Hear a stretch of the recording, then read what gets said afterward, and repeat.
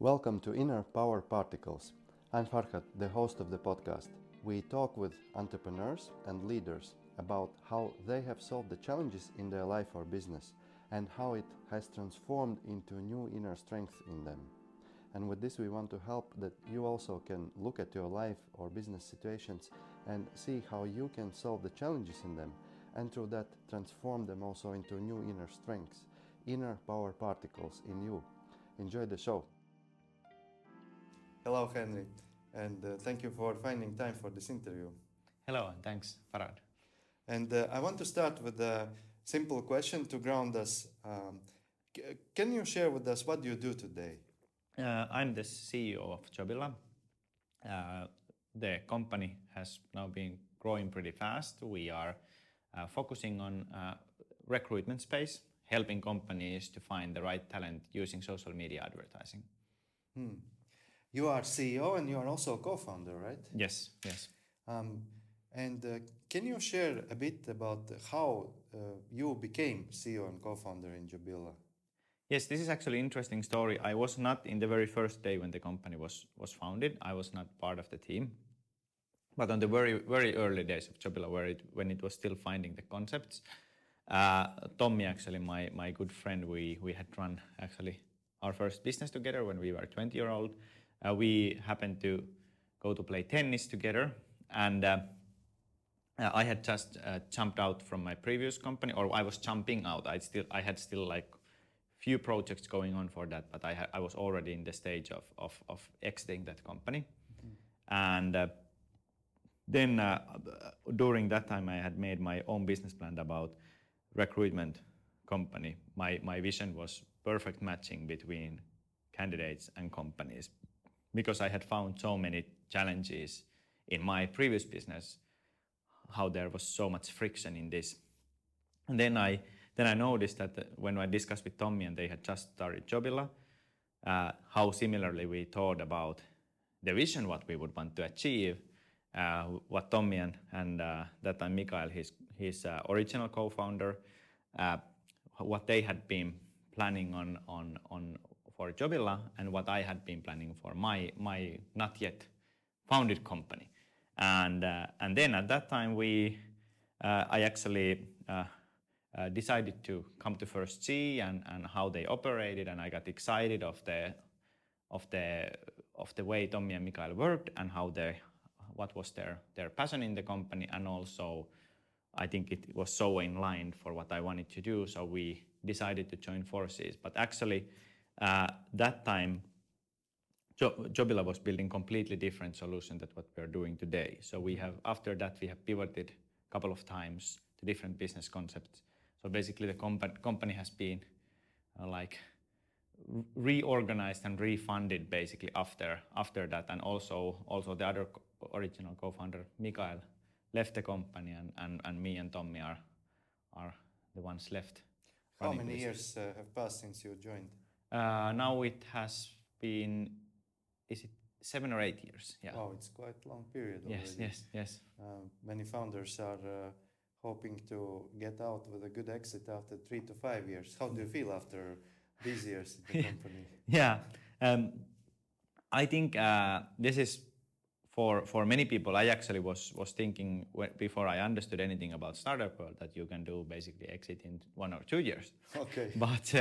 But then when I really realized or when we found out how much struggle it is actually to build something that works and then start scaling it, I think actually building a successful startup from scratch to the point where it's actually a valuable company and you're able to exit it in 5 years, I think in most cases it's really optimistic. Probably there is some companies that have been achieving that.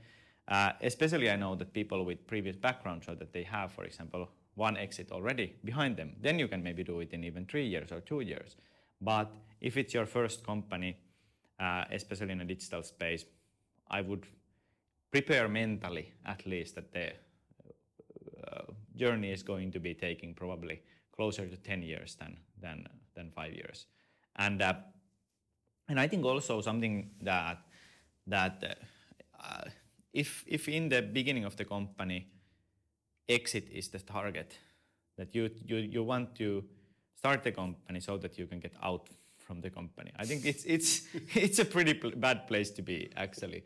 I have also had moments in this journey where I have noticed that having some sort of successful exit have been for me one of the core drivers, but actually I have noticed that at those times we have been performing in our worst. Mm-hmm. But when the driver is something else than exiting the company, when the driver is actually making the company as great as you can, and actually also I think this is something that changes your view, because if you want to make the company great company where you also feel good, you don't suddenly the vision for the exit starts to a little bit like fade away. You don't. It's the same thing that if you would get married to get divorced. That's a pretty bad place to get started from it. Yeah. Yeah. So you're saying that what's important is that you build sellable company, but you build it so that you almost as if don't want to sell it. Exactly, and this is actually something that we are right now doing. That we are creating this kind of vision for the company. Very concrete one. Of course, we have vision that we want to solve, but we are also building this more concrete vision of what Jobilla needs to look like in order for us to be a very valuable company. It doesn't mean that we need to sell it, but we want all the pieces be there so that it doesn't matter if we sell, if we list it on the stock market, or if we want to stay private. But anyway, the company as it is valuable, because I think at the end of the day you want to create something that creates a lot of value and is done correctly as a company should be done, and in that case it is also a valuable company. If your company doesn't have any value, so then something has been done wrongly in the journey. Yeah. So you joined the team when there was already a team and the company, but you are the CEO. Yeah. How and why this happened? Actually, when I joined the team, the company was basically full of energy, but very little structure. Like very little structure, and there was also a lot of different projects going on. There was not even a clear focus what we were going to be doing. Actually, Jobilla was just one of the projects that we were doing. We had a lot of different things that we were doing for different kind of customers. Mm-hmm. And then when I joined the business, I started questioning this. Like, shouldn't we pick something that we actually want to focus on? And what is the because I think for such a small company, you cannot solve all the problems in the world. No. You need to pick something, because solving even one problem very well, it's super difficult. If you want to solve 5 problems at the same time, you gotta be really genius and really like experienced in this. So I started to put more focus like that, and then I think I'm also like we have done this PI analysis with you also, and predictive index. Yes, exactly. And I think I'm also quite in this line driving profile, but more balanced. For example, if you look at the objective and subjective decision making, I'm quite in the middle of there. So I think it just started to flow naturally in this direction. I didn't put my hand up and say that I want to be the CEO. I was actually executing a lot of tasks that CEOs should be executing, because I just noticed that things need to be done, and they were not executed at the time. And I'm also this kind of person that if I see a challenge that needs to be solved, I go and solve it. I don't just leave it there. Yeah. And then I think it was more like a natural transition that at some point I started realizing that actually not being the CEO started to become a roadblock for me to fix things in the company. Because sometimes you need a mandate. Sometimes it's that you need to be able to write your name in the document, or sometimes you need to be able to say the last word in a meeting or something like that. And because I didn't have that, sometimes became a roadblock for not getting things done. And then actually at one point I remember when I just raised my hand up in one meeting and said that, hey, I think maybe the most logical choice would be that I would be the CEO, and everybody else were like, yeah, actually sounds like a good idea. Let's do that. Yeah. So that wasn't like a hard negotiation or anything, or it wasn't something that I was pushing myself into it. Actually, one of the very first things when I joined the company was that I can play any other role in the company, but I will never be the CEO. That was what I said in the beginning. I actually never wanted to be a CEO. I wasn't CEO in my previous company. Yeah. My business partner was the CEO, and I was actually super happy about that structure.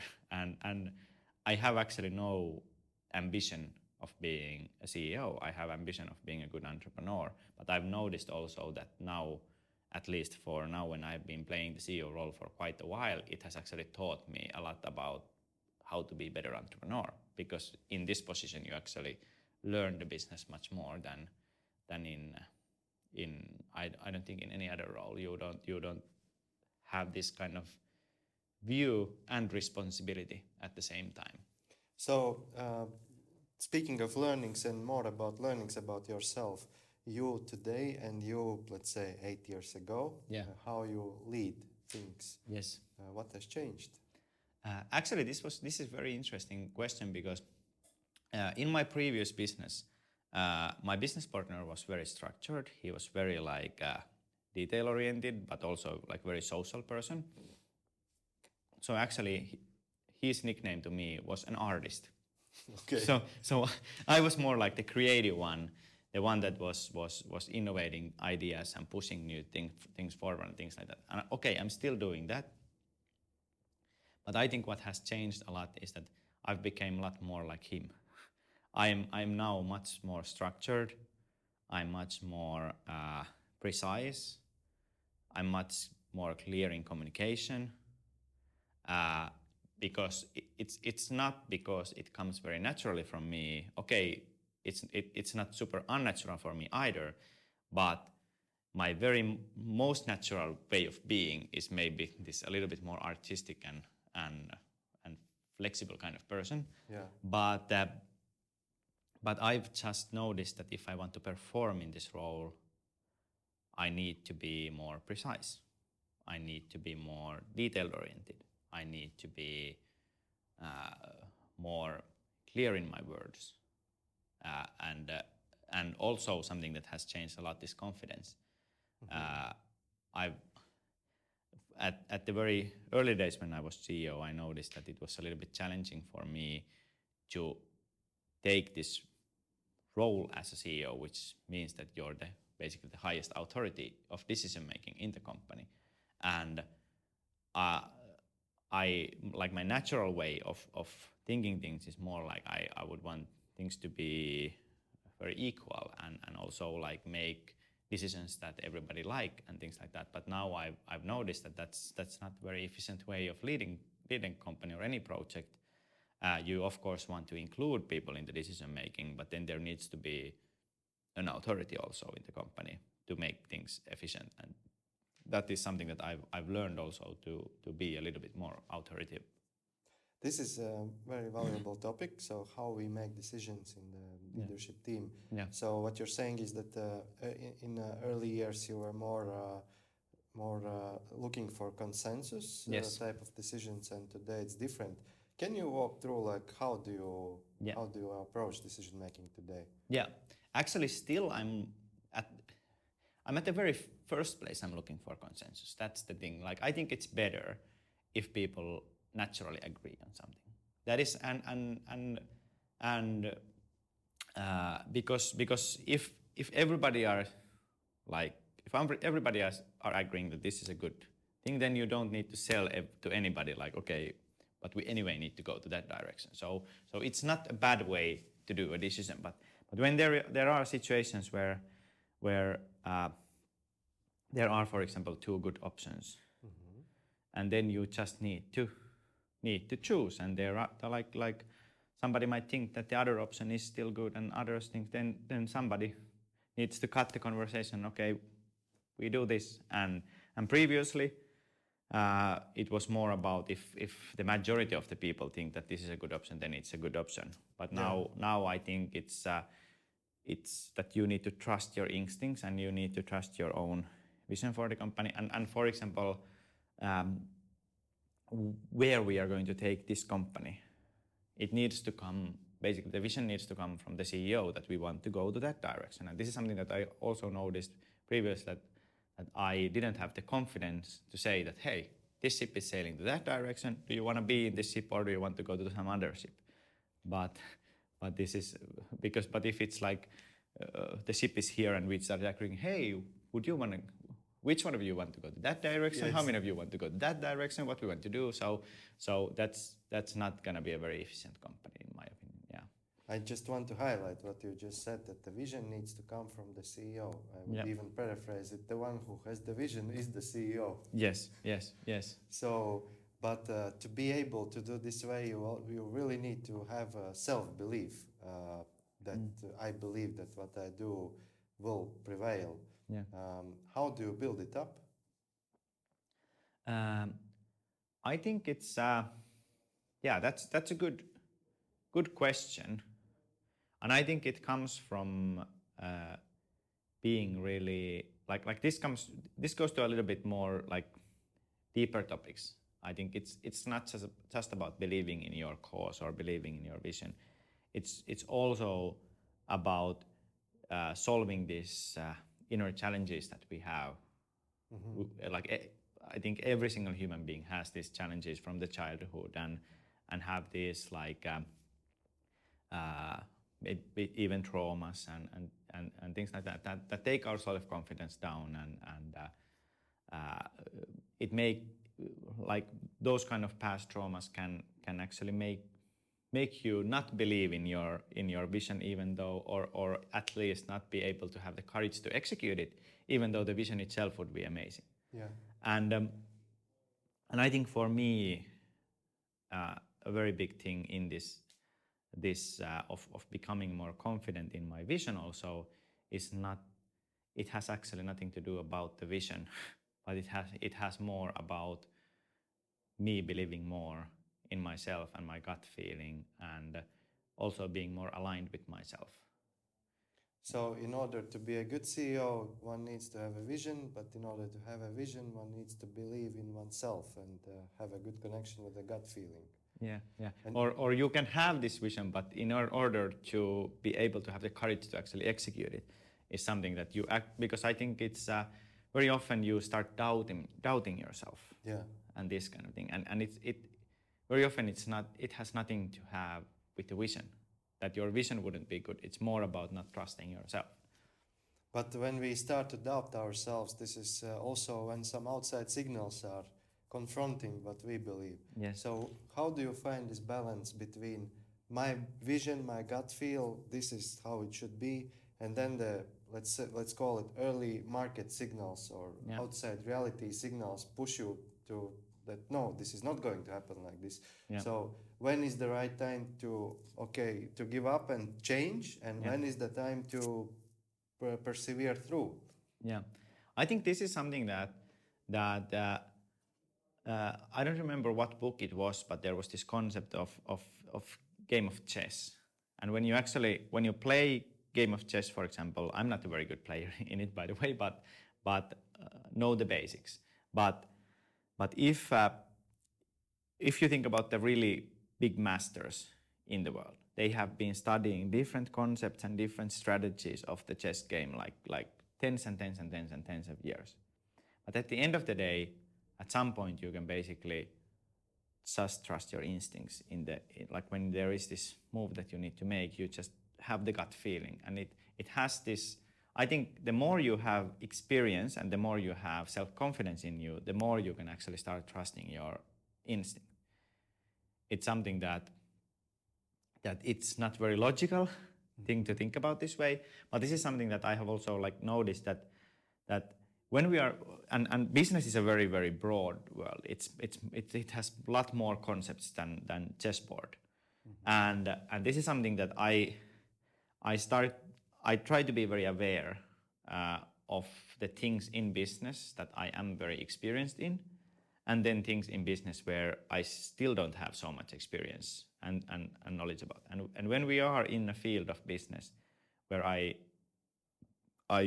think that I know already quite much of the data and I have a lot of practical things to like practical information, then I just try to listen to myself and have a gut feeling that, hey, what should I do? And then I very often just go with the gut feeling. Okay, but I also use this in much more abstract methods. For example, if I have a challenging situation with some of the people in the organization, I just try to have a gut feeling. Okay, what would be the right way to start solving this? So I try not to too much put too much logic in it, but I just okay, what is my feeling, how I should approach this, and then I just follow the intuition. Okay, let's approach it this way. And very often the feeling decisions actually work a lot better than the logically better. You mentioned intuition and feeling also here in one sentence, and a few minutes before you also mentioned this in correlation with the childhood experiences and also some harder experiences. What do you mean by that? Can you elaborate a bit? Yeah, that's a good question, because okay, I have started this inner work with myself years before I joined Jobilla. But if I look at the past years, I have gone a lot forward of where I was when I joined Jobilla. So I think the inner work and this like traumatizing experiences from your childhood and also your challenges with yourself, they are something that if building a business needs time, that needs time also. So I think this is something that people should give themselves a lot of time and mercy when you're solving those challenges, because getting to the start is actually, it's really hard and it's really painful to start digging the painful wounds from the past, and at first it feels like just you open this box of Pandora. Then it just gets worse, and there's just stuff comes out, and you have this feeling that, hey, this is never gonna end, and there is just the more I dig, the worse I'm feeling. But then suddenly there comes this point where it starts to progress from there, and actually all of the challenging moments also, when you dig those emotions, they are actually really valuable. They give you strength in the journey also. And then something that I've noticed, that I've became so much better in understanding emotions, for example. So understanding my emotions and feelings. This is a big realization. I think this year has been a big breakthrough for me in this topic, is that they are a system as any other system, basically. Your feeling and emotion system they are in your body for a reason. And there is no good feelings and bad feelings, but there is a system that has built into you for certain purpose. And nowadays I have started to use this kind of method, that if I have, for example, a negative emotion about something, then I start to look at it. Okay, in this kind of objective way, what is my emotional system trying to tell me right now? Mm-hmm. What is now happening inside me? So I'm not going in this kind of adding negative emotion on top of negative emotion cycle, where I previously was that I was feeling a little bit bad, and then I was feeling bad about feeling bad. but now going into this kind of more objective way, okay, hey, I have this feeling, something is now irritating me, or something is triggering me, something makes me sad, something makes me angry, something makes me a little bit afraid or something, and then I try to look at, okay, what is happening right now? What is going on? Why this thing actually triggers me so much? And then it opens doors. Mhm. So what you are saying is that self-development, which all founders need, is not only reading books, but it's also understanding yourself better. Yes. But to understand yourself better, you also need to open the closets Yes, from the exactly. early past. Yeah. And I have actually also changed the approach a little bit, because previously I was doing self-development in order to be better as a CEO or better in my work or better in this. But now I have actually changed it in the other way around, that I'm a CEO in order to have access to more intense self-development work. So basically, actually, I think that this whole reason why I am here as a CEO of this company is actually because it's the best path for me to grow as a human being right now. This is very interesting perspective. Yeah. So it's as if to say that the business is for you to support your growth. Yes. Self-development, self-discovery. Yes. And also, I think the best way to grow yourself is also to add value to other human beings. And I think business is also a great platform. This is something that I've also started to realize, that because in this kind of business that we do, scalable services, there is this not like viral effect or this kind of effect that you can actually have much more impact to the world than just sitting in your room and doing self-development and meditation practice, even though that could actually open another other set of doors. Not to say like which one is more important, but I think it's also inspiring that you can see also the value that you can create to other human beings. And I think also, if we think about Jobilla's brand, which is potential fulfilled, you cannot directly link it actually to recruiting. Okay, you can add, when we explain it, it's also fits perfectly into the space of recruitment, but it has a lot of deeper meanings, which means that we are here to fulfill our own maximum potential to grow as human beings, and also make this kind of platform for everybody who's working with us or is our customers or otherwise linked into this company. So we want to increase people's potential. You are now touching the subject of also companies and founders' purpose. Yeah. But before we go into it, just to conclude the previous topic, so in terms of self-development and getting to know yourself better and grow, what has worked for you? So what would you recommend? Is this some books or some methods or? Yeah. Okay, one thing that I need to recommend is having some sort of mentor. This is something that has really skyrocketed my personal growth when I have started to work with Rein from Cocoon. And I think in this case, some sort of mentor that is not just interested of building a good business, but is also interested of this personal growth of as a human being, because I think you basically cannot separate those two things from each other. They overlap. If you're stuck personally, it's very hard for you to get forward as a company either. Then I think there is so many different books that I could recommend. Which one highlights for you? I think when we talk about business growth, I think number one book is Challenger Sale for us, which is then it goes to very practically how to work with customers. If I would ask a personal development book that I would recommend, I think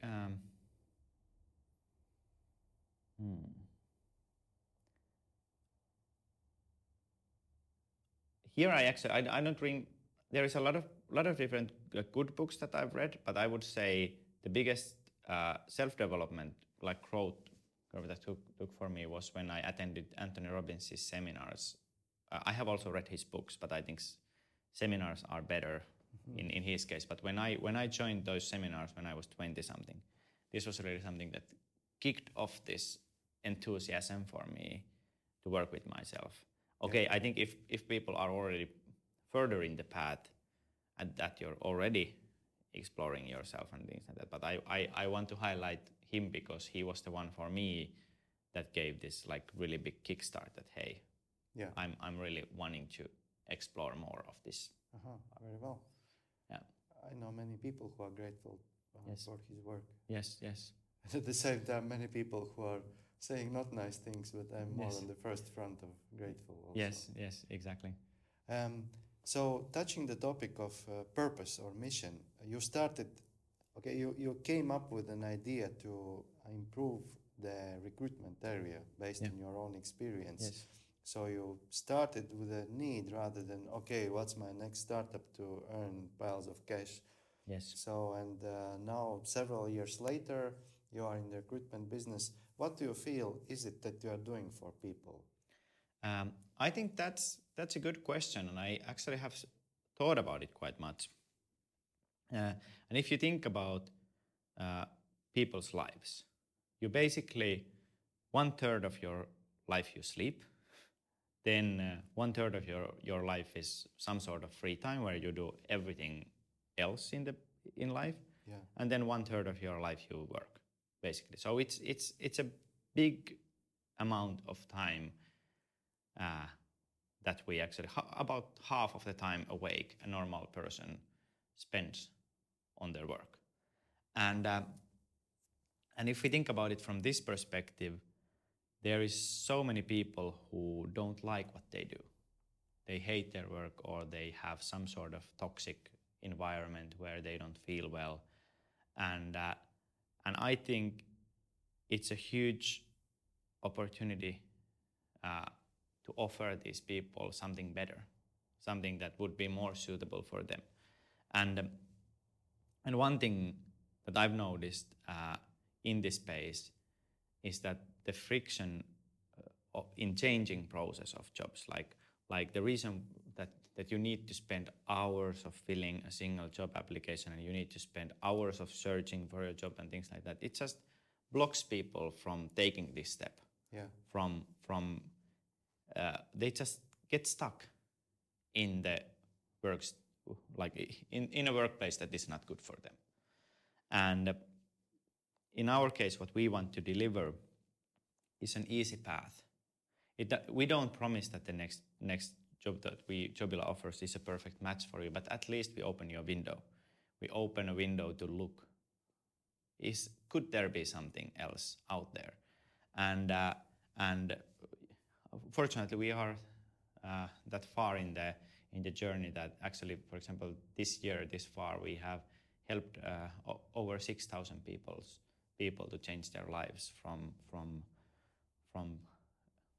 a job they were necessarily not any more happy to something that's hopefully better for them. So I think that's many lives changed, and this makes me really happy. So you really take care to know and to feel what are you doing for your clients, not on a functional level, but on life experience level. Yes. And I think this is something that we should do even more. But I think it's the most inspiring thing that we hear these stories from the actual candidates that lives have changed. For example, we have this one employee in Germany whose life partner was working in hotel industry. And he was absolutely hating his job, and he was even it was creating challenge to their relationship because he came home always so angry and so frustrated. And then actually before this person even joined Jobilla, the partner had found job through Jobilla campaign, and is now loving the job. It's actually now, and he has not just found a better job, he has become more happy human being, and their relationship is better. So that kind of stories are the ones that really excite me. It's like it creates this feeling that we actually made a positive impact to this world. So this means that recruiters who want to have people who are better aligned and feel better in their company can find such people through or with the support of Jobilla. Yes, yes, and of course, in recruitment there is responsibility and in all the sectors of the process. So basically, if you think about recruiters, the very end game is then actually to be able to provide such a work environment that is actually better for the people. And this is something that we cannot influence, unfortunately. That would be amazing if we could change all the companies to be better workplaces, but we are not there at least yet. But like I said, we can at least open this window, and also I think there are a lot of companies that or if you think about recruiting, it's more about like being a good fit for this particular person. It's not necessarily mean that the company that is a good fit for one person is a good fit for another person. But I think when the processes are very very fast and very efficient, when it's easy to go and check and see if there would be something that would interest me, the odds that people would get actually to work to jobs that they love is much higher, because you more easily check, hey, okay, would this company be good? Not maybe. Okay, not for me. Okay, what about the next one? This looks better. Yes. But like I said, I think the worst thing is that when people get really stuck into something that they have been doing it for 20 years, they absolutely hate to go to work every day, but people feel that it's just so much effort and they don't do the work to actually go to another job. Yeah. Being mindful of time, also a few last questions. Yes. I want to end with what we started, but to continue on the thread of someone being unhappy in their job. So, as I know from my experience being as a mentor and leading mentoring company, there are quite many CEOs who are unhappy in their job because it's like 4 years have passed or 5 years have passed, still no considerable traction in the company. Yes. You say that, hey, it will come after year number 8 or year number 7. So hopefully. hopefully. But what else would you say to these CEOs where, okay, the person has almost reached the threshold of their patience in years, Yes. but it's still struggle, and the metrics not showing considerable growth. Yeah. I think actually, when there is this talk about like at least in Finland there is this saying of entrepreneurial freedom. Yeah. I think it's basically the opposite. Being an entrepreneur it's just like it's much like stronger cage than like any traditional like employment work, because basically if you're employed somewhere, you can just one day you don't like, you see a Jobilla campaign and in 5 minutes you can be in the next place. But when you're a founder and a CEO, you have invested so much of your time, you have maybe a lot of investors already involved that you're committed into. You maybe have your own money in the company and all of this, so you have a lot of skin in the game. Yeah. And it's really, really hard to stop, even though you would feel already like really frustrated and bad, and your passion is basically out. And I think also to this, like, finding a good mentor is really important, because I think mentor can maybe help to navigate the road out from the company if there is if it's no longer aligned with what you want in life. Or then maybe mentor can find out of how to find the passion again in the business of maybe because this is something that I think it's really important to maybe go back a little bit in time and remind yourself why you started the business in the first place. What was the passion then, and try to go to the roots and do the same things, because this is there is also I don't know where this saying is from, but being a CEO is a very lonely job, even though you're always surrounded by other people and you have your management teams and you have your boards and things like that. But at the end of the day, the responsibility is on you. You're very, very alone with the responsibility of when the hard day comes, when your company is out of money and you need to take it out. It's your responsibility to somehow get the money to the company bank account and keep on going. So there, I can really relate to this, really this feeling that you have been, probably as a mentor, you have heard many times that CEOs are really, they have probably a lot of anxiety, but I have also had throughout this journey a lot. And it's always also, it's very hard to see the light at the end of the tunnel, especially if the tunnel is very long, like you said. But I think if it's possible to just build this belief that I'm going to make it until the end. And this also comes down to a lot of this work with yourself. Like do you really believe in that? So belief in the fact that you're going to win at the end is going to give much more strength to the journey also. That just to put things in perspective, could you share what was your company's revenue like after 5 years of work, and what is it now, either in months or quarter or annual? Approximately, if we look at after 5 years, we were at about 1 million a year. Yes. Ballpark, and now we are in about 1 million a month. Yes. Ballpark. So approximately the progress has been that high, that we are now doing the same amount of revenue a month that we used to do back then in a year. Mm-hmm. Mm-hmm. So light in the end of the tunnel. Yes. And but yeah, the journey is not finished. It's still, we have exactly the same kind of troubles still today. We have a lot of challenges, and it feels today that we have just like at least the same amount of challenges that we had back then. So it's just like, I think very, very often there is this idea that comes that, hey, after I solve these challenges, then my life is going to be a little bit easier. Yes. But it's not. Not. As long as you're in this game, it's just gonna be different kind of challenges. Mark Zuckerberg probably in Facebook has like really, really tough challenges that he needs to solve. Exactly. Yeah. We can end on this positively pessimistic note that the amount will not change, the magnitude of challenges changes. But, yes, exactly. And therefore the inner strength has to grow to handle those bigger challenges. Exactly. I think that is also, and also I think when the magnitude of challenges grow, but if your inner power grows more than the magnitude of the challenges, the feeling can get a little bit easier.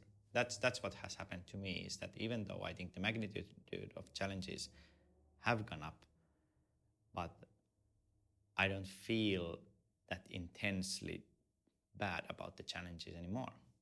So that is something that I can give a little bit light on the end of the tunnel. That mental well-being has gotten better. Yeah, mental well-being is now a lot better. Yeah.